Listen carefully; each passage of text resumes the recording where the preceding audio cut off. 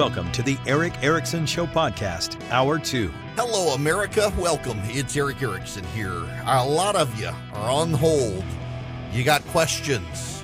I want to spend some time this half hour taking your phone calls, 877-973-7425. Before I do that, though, and I will this segment, I promise, I'll spend just a minute, make it a point, and then I'll move on to your phone calls. The border situation, the southern border, we'll get into this, but there's word coming of a massive wave of illegal immigrants trying to come across the border. The Biden administration continues to blame the Trump administration for all of its problems at the border, even as they're re-embracing Trump-era policies on detainment.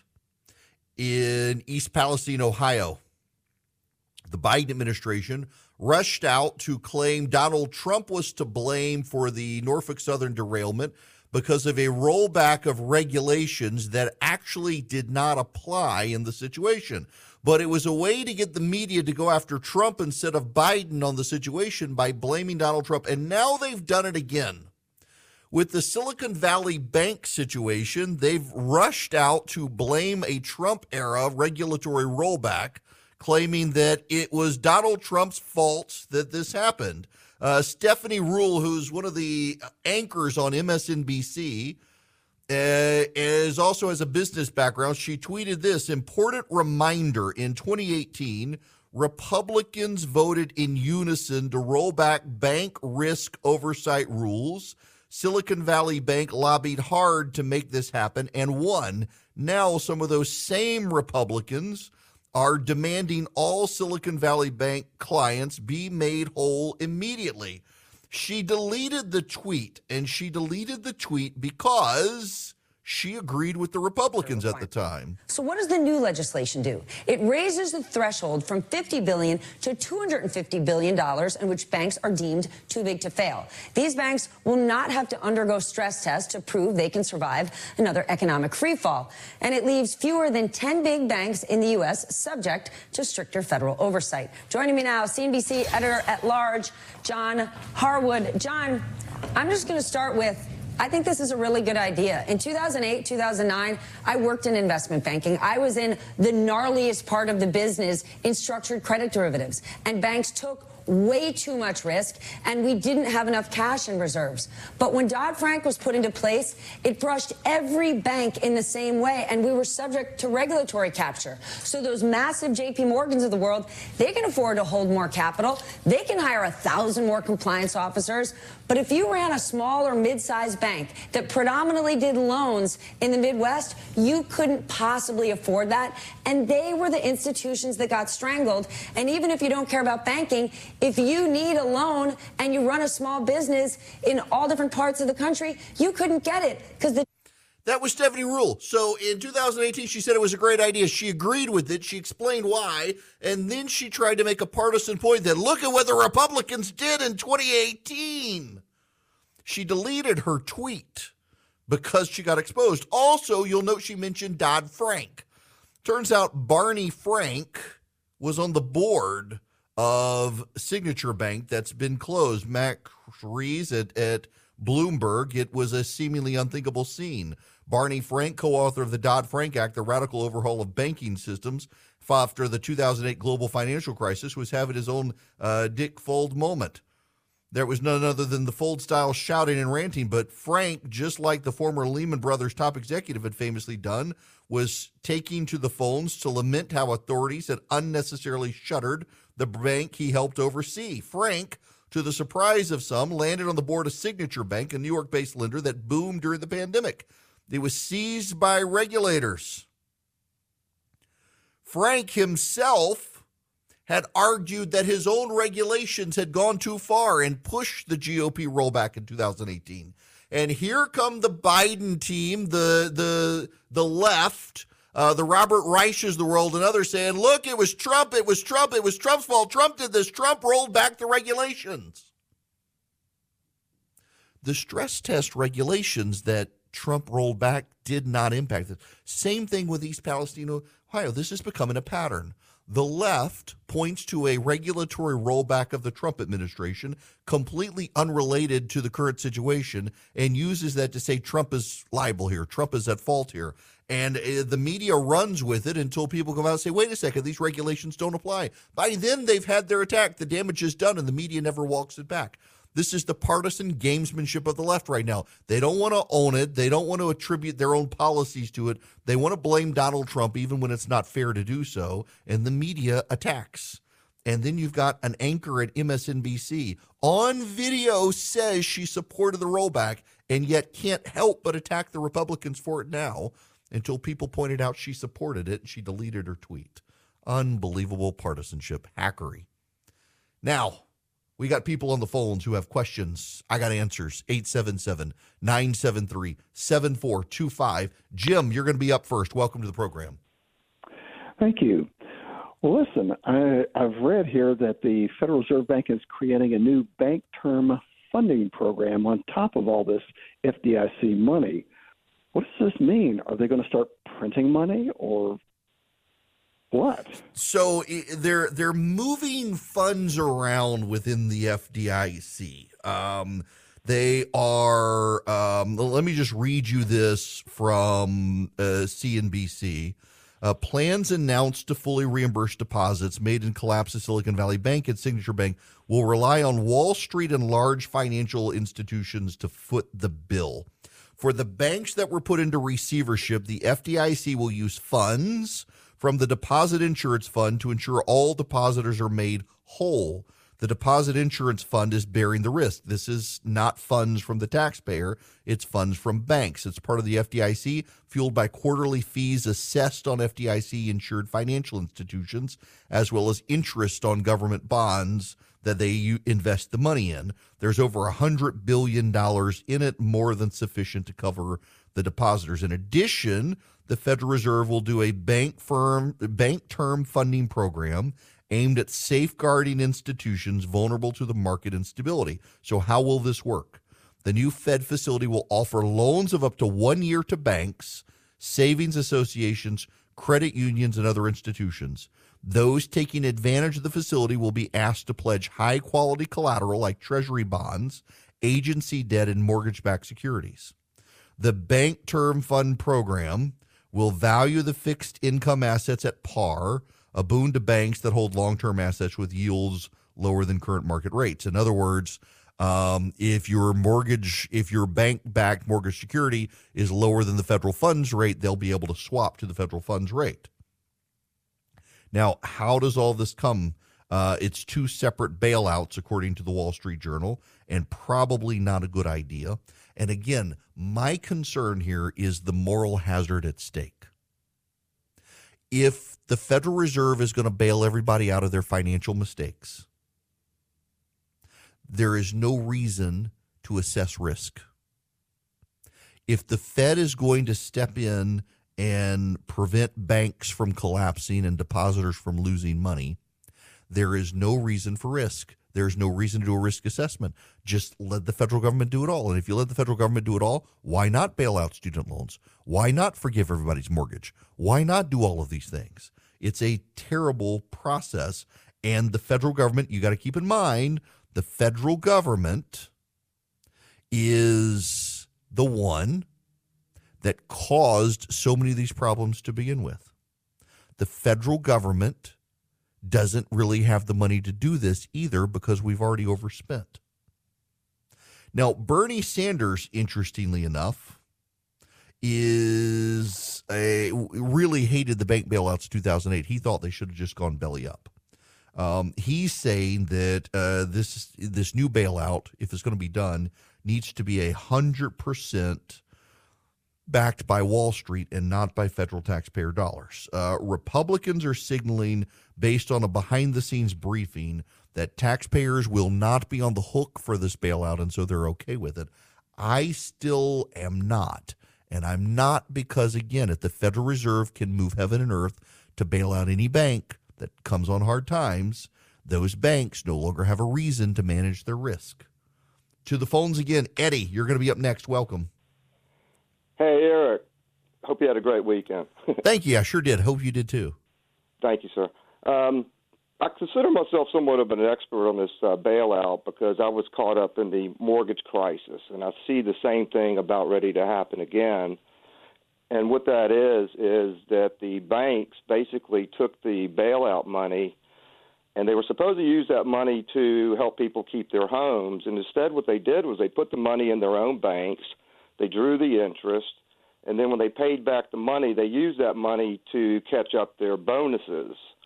As an example, during that time, we had 2 homes. We lost one, and the other one, it took me 4 years to reaffirm it.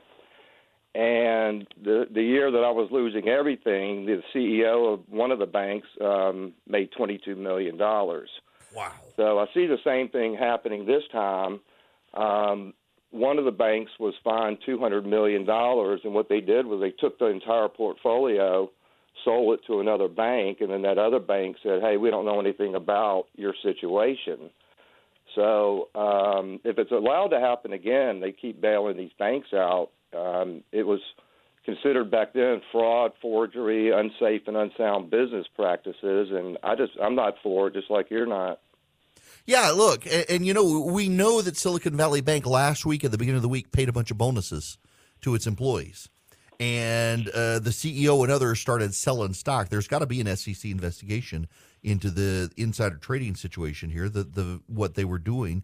If we continue to bail out banks who make financial decisions without any assessment of risk, this is going to be a sad, sick cycle, and it's going to further destabilize the economy. Eddie, thanks very much for the comment. 877-973-7425 is the number. Just real quick, let me just put it to you this way, one more time. If you know that no matter what you do, you're going to be taken care of, you stop making risk assessments. If you know that if you jump out of an airplane without a parachute on, that God's going to catch you and put you safely on the ground, why would you ever put the parachute on? If you're a bank and you know no matter how badly you make your risk assessments, the Fed is going to take care of you, why make any risk assessments at all? And we know in Silicon Valley Bank situation, most major banks invest in treasuries with their excess cash. And Silicon Valley Bank deliberately chose not to do what other banks do, thought they could do better, and they failed to manage their risk accurately. And you can say, yes, well, the equity shareholders and the bondholders of the bank are going to get wiped out. But there's a larger issue here with banks. It also takes out the risk assessment of the individual depositors who no longer have to say, well, this bank is in the FDIC. I can stick my money there. The FDIC will bail it out if something happens. No, you shouldn't be putting your money in crap banks either.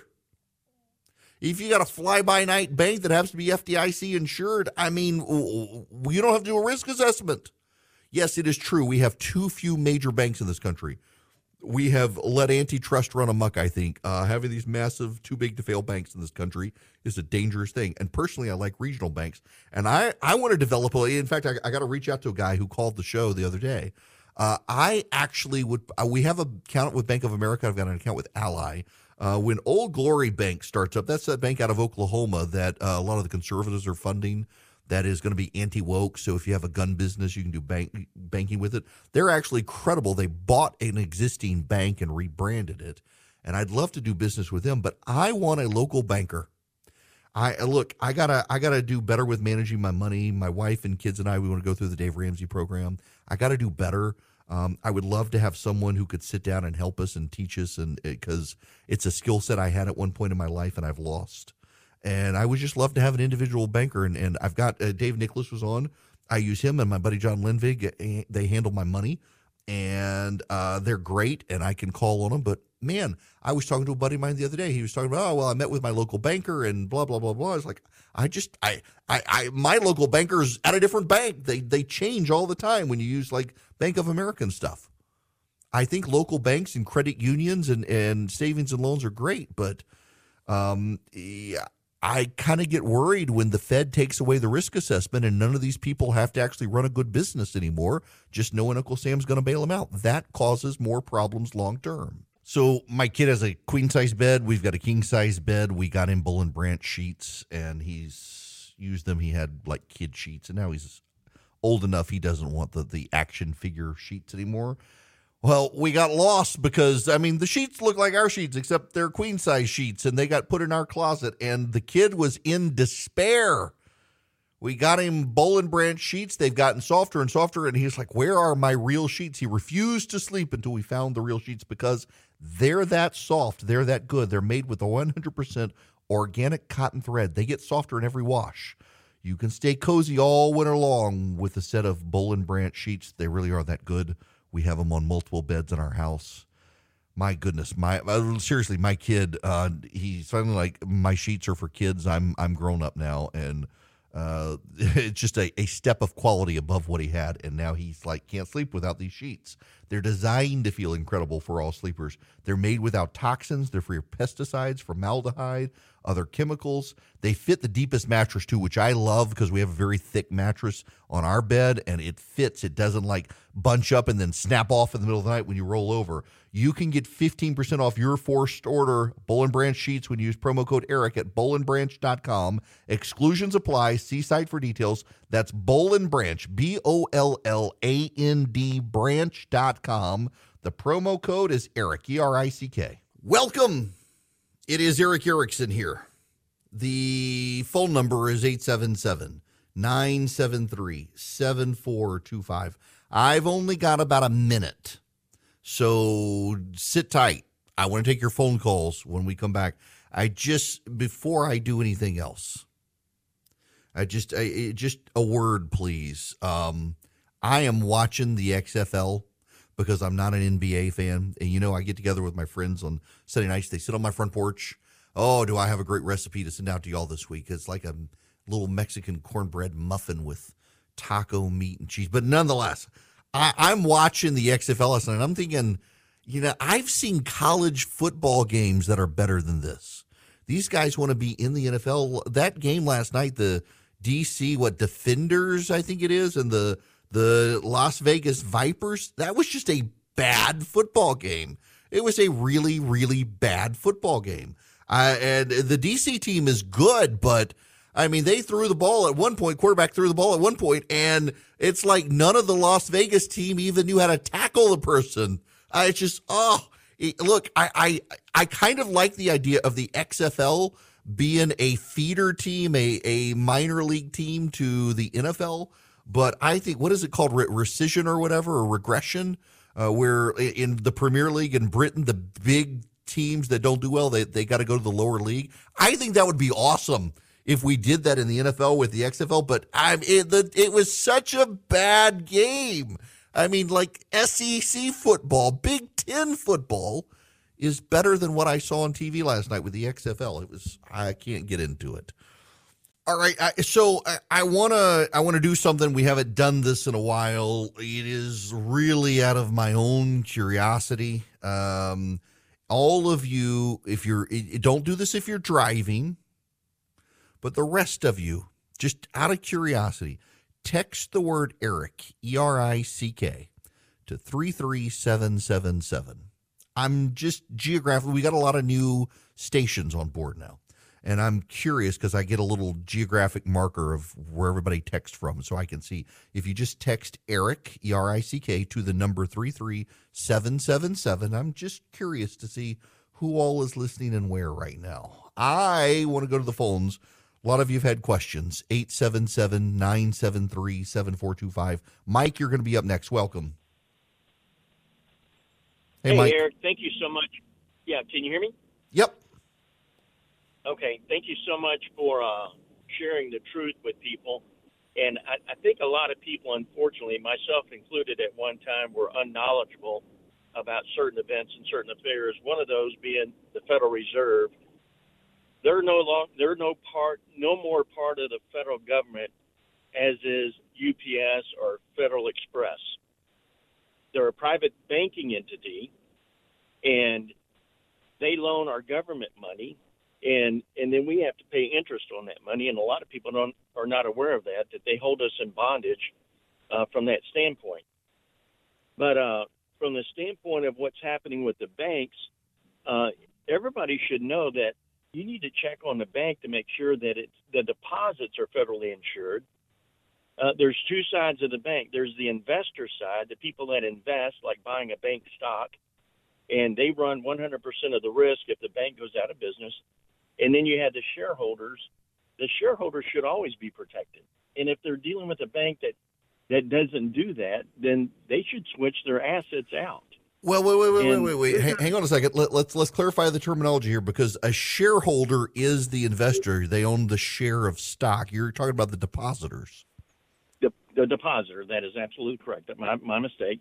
The depositor, if a bank's not insured, two things. Number one, limit the amount of money you put in the bank in the first place, because you're not getting any return on it, But then the second thing is, if that bank is not federally insured, it'll say that on the door of the bank, or you can ask the bank. And if their deposits are not federally insured, you don't have to bank there. There's no gun to our head saying we have to bank there. Back in 2008 and 2009, during the economic meltdown, correction of the market, the bank, the Federal Reserve saved the bank. But then the Federal Reserve didn't save Shearson Lehman. They let them fail. And, they saved one bank, but they didn't let the other bank. What irks me is that they gave TARP money to all the big banks that we know of today, Wells Fargo, Bank of America, Chase Bank, all those banks.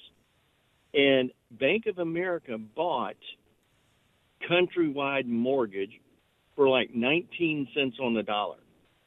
They used our tax dollars to buy these assets of people that owned homes that had mortgages with Countrywide, and Bank of America got them for 19 cents on the dollar. Then they turned around and they had money from the Federal Reserve that they used to buy Merrill Lynch for less than 30 cents on the dollar. Well, okay. So now keep in mind here with the Merrill Lynch situation, and this one, let me take this one from a different angle, Mike, and I appreciate the phone call. The Federal Reserve largely forced the marriage of Bank of America and Merrill Lynch. It really wasn't a voluntary thing. The Merrill Lynch and Federal Reserve and Bank of America really they didn't have a whole lot of say in the matter. As the Federal Reserve did consolidation. The Lehman Brothers situation was somewhat different because they weren't a bank. So the Federal Reserve really couldn't do a lot for Lehman Brothers, because Lehman Brothers, it wasn't actually, they were an investment bank per se, but it wasn't really the same setup under the FDIC situation. Now, keep in mind as well that the Bank of America, the feds went after them and got back $16.65 billion to resolve the claims against Countrywide and Merrill Lynch, and the result is part of that resolution. Now, let me step back here, because one of the things, Mike, I got to correct you slightly on the Federal Reserve situation. It is part of the government. It is not a private bank per se, although there are aspects of it that are. It's a kind of convoluted system, which is why a lot of people don't like it and think it artificially sets interest rates where we actually should have the markets do them. But the Federal Reserve comes from the 1913, the Federal Reserve Act. There are Federal Reserve banks around the country, divided through the nation with a board of governors. Chartered banks in the nation have to have stock in the Federal Reserve, and the Federal Reserve has to hold stock in them, and they get to appoint part of the governors. You have the Federal Open Markets Committee aspect of the Fed, which is the governors, and they get to set the policy for the Federal Reserve. It's a complicated, convoluted system. But the bottom line key here is it ultimately is, in fact, part of the federal government. It is not a private institution. It is essentially the central bank of the United States. Now, I don't want to go into gold standard of banks. I will just tell you that going all the way back to the beginning of this country, It has been a matter of philosophical policy dispute among people whether or not we should have a central bank. In fact, if you will recall, the way Washington, D.C. was designed was to have a clear view from the White House down to the U.S. Capitol. Ironically, the Treasury building blocks the view now. And that's because during a fight with Andrew Jackson over whether or not to have another central bank in the country, Jackson got furious with Congress and allegedly, history would say, decided to build the Treasury building on the White House grounds to block his view of the Capitol so he could gesture obscenities at Congress without anybody seeing. That's one of the urban legends of Washington, D.C. there. We've had a fight over central banks all the way going to the very founding of our republic. We have one now, and it's not an area that I care to relitigate all the time because every country after World War II essentially did the same thing. And we have fiat currency now where it's not tied to a standard for gold or anything like that. And the system is as it is. The Fed has two major areas. One is to set interest rates. That is the biggest area of the Fed, to fight inflation through the setting of interest rates. And the second is the control of employment. The Federal Reserve is supposed to set monetary policy without the intervention of politicians to regulate our economy. Now, you should note the president picks the members of the Federal Reserve. They serve a certain period of time so that they last past presidencies typically. And in so doing, it takes the politics out of the system. But the president of the United States can fire the chairman of the Federal Reserve, who can also be impeached. So there is that political oversight aspect there. Now, when TARP came around in 2008, TARP stands for Troubled Asset Relief Program. It's a program the federal government created. It was signed into law by George Bush during all of the financial meltdowns. Essentially, it allowed $700 billion to be spent. And that money was designed to purchase troubled assets, that is, a lot of mortgage-backed securities that a lot of banks had invested in to prevent the wholesale collapse of banks in this country. I personally, again, philosophically believe it was a bad idea. Now, I realize there would have been hell to pay. And I realize there would have been massive cascading economic problems. I realize all of that. But I also realize that by allowing TARP to happen, by doing the bailout of General Motors, what was happening was Congress taking risk out of the equation. No one had to worry about the logical consequences of their bad actions. Nobody had to worry about that sort of stuff. The result is that because no one had to worry about the results of their actions in the financial market, they could make wildly risky moves knowing the federal government would bail them out. And that is a problem in my mind. It is a real and distinct problem in my mind that whether it was TARP in 2008 or whether it's what the Federal Reserve is doing today, they are situations that took risk out of the system while purporting to maintain risk in the system, which is deeply dishonest. I think we could have done better. I think we should have done better. I do think it is very notable that Republicans today have come out after some behind-the-scenes explanations of the Federal Reserve, and by and large, Republicans who are a little bit skeptical, well, I shouldn't say a little bit, a lot of them are skeptical of the Federal Reserve. A lot of them are coming out and saying, based on their understanding, as of right now, this afternoon, the Federal Reserve's program that they've concocted over the weekend to help bail out banks will use Wall Street investment money. It will not use taxpayer dollars. And that's how they're justifying it. Now, one of the side aspects of this that benefits you in a real world is mortgage rates have collapsed today. Now, I should tell you, at the beginning of the day, the Dow was up about 300 points. It sank into negative territory, but it's rebounded now. It's up about 67 points right now. NASDAQ is up over 100 points. S&P 500 barely up, but up. The average rate of the 30-year fixed mortgage has dropped to 6.57% on Monday, which is actually a really good thing. It's gone to 6.57, down from 6.76. There was a recent high last Wednesday of 7.05%. Mortgage rates follow the yield of the 10-year Treasury, fell to a 1-month low in response to Silicon Valley Bank and Signature Bank. In real terms, for a buyer looking at a $500,000 home with a 20% down payment on a 30-year fixed mortgage, the monthly payment this week is going to be $128 less than it was last week, but still way higher than it was in January. That's actually good for home buyers. It's also good for me looking at getting one of these home equity line of credit things.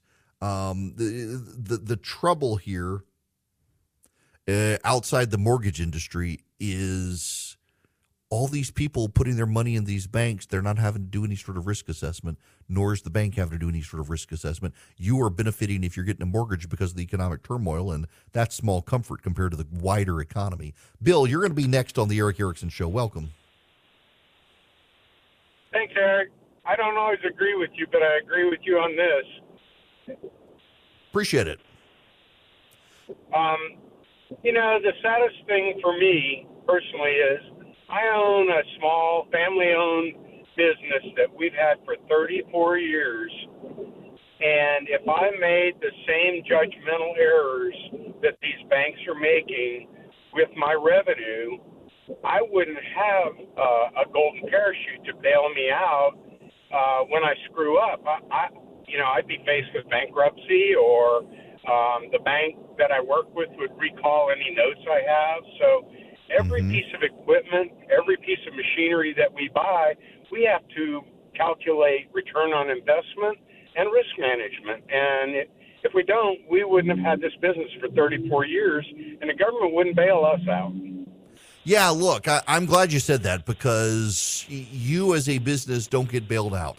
I understand the concerns about the financial industry, and I understand the concerns about depositors, and I understand about needing to pay employees and needing money in the bank, but you got to pay employees too. And if you screw up, the federal government doesn't swoop in and help you out because they don't think you're too big to fail. And we shouldn't have any company in this country or any bank in this country that is too big to fail. All of our banks should be able to fail. We've got to continue to allow David to beat Goliath. And if David can't slay Goliath, that means the government's decided Goliath is too big to fail. And, well, that's a bad thing for us.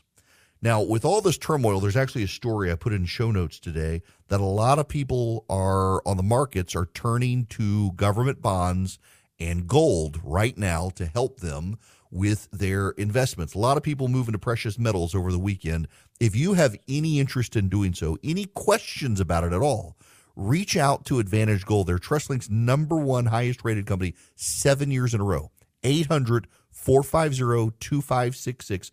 Don't believe me. I mean, CNBC today has a report about the number of people who are moving to bonds and to gold over the weekend. If you've got a question about moving to gold, how it can ease the ebbs and flows in your portfolio with all the market turmoil out there, Advantage Gold, this is why I love them. They answer your questions without the gimmicks. There's no hard sales pitch.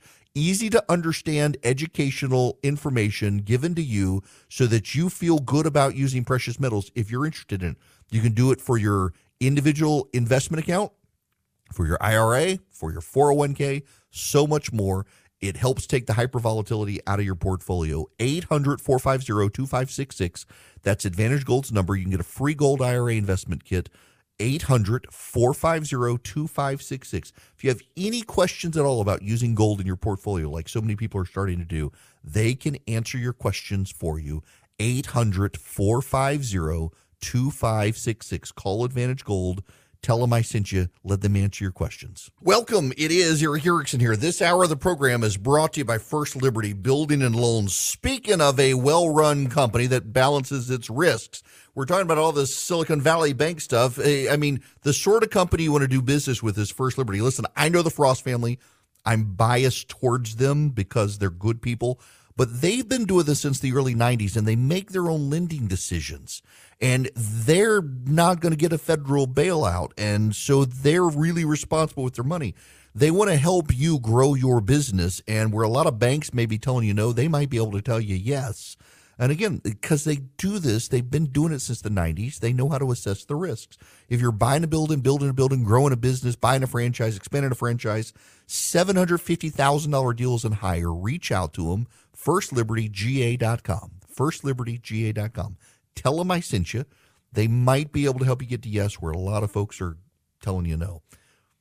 I'm going to have to, stuff I was going to talk about this hour, I'm going to have to move off to the next hour, and I want to get to it. Before I do, though, Rishi Sunak, who is the prime minister in Great Britain, actually sat down with Lester Holt on NBC News, and because the British prime minister's in San Diego for a summit with Australia and the United States. They're developing a defense partnership to counter Beijing, and he's willing to speak pretty boldly about China, that it, quote, represents the biggest state threat to our economic interest. It's a systemic challenge for the world order. It's acting in a more authoritarian fashion at home and more assertive overseas. That's the British prime minister calling out China. Now, for perspective, this is our energy secretary, Jennifer Granholm. But I think China has been very sensitive and has actually invested a lot in their solutions to achieve their goals. So we're hopeful that, we can all learn from what China is doing, but the amount of money that they're investing in clean energy is actually, encouraging. Right. The New York Times editorial page, I kid you not, has an op-ed over the weekend on why we shouldn't be confrontational with China. Why? Climate change.